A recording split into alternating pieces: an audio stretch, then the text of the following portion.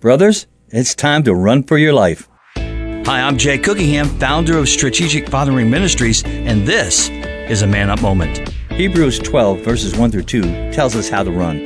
Therefore, since we are surrounded by so great a cloud of witnesses, let us also lay aside every weight and sin which clings so closely, and let us run with endurance the race that is set before us, looking to Jesus, the founder and perfecter of our faith, who for the joy that was set before him endured the cross, despising the shame, and is seated on the right hand of the throne of God.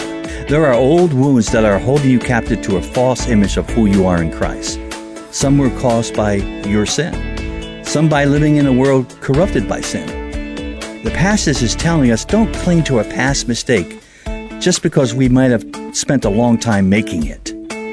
God's word encourages us to cast off the weight, the past, the trauma, and the things that lie to who we are in Christ. The thing that is skillfully surrounding and hindering our pace. Kick it out of our life. It's telling us to endure, to persevere, to run, to fight, to be alert, to be strengthened.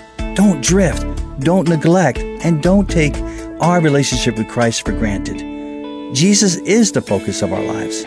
Let's see everything in our lives through the lens of who Jesus is.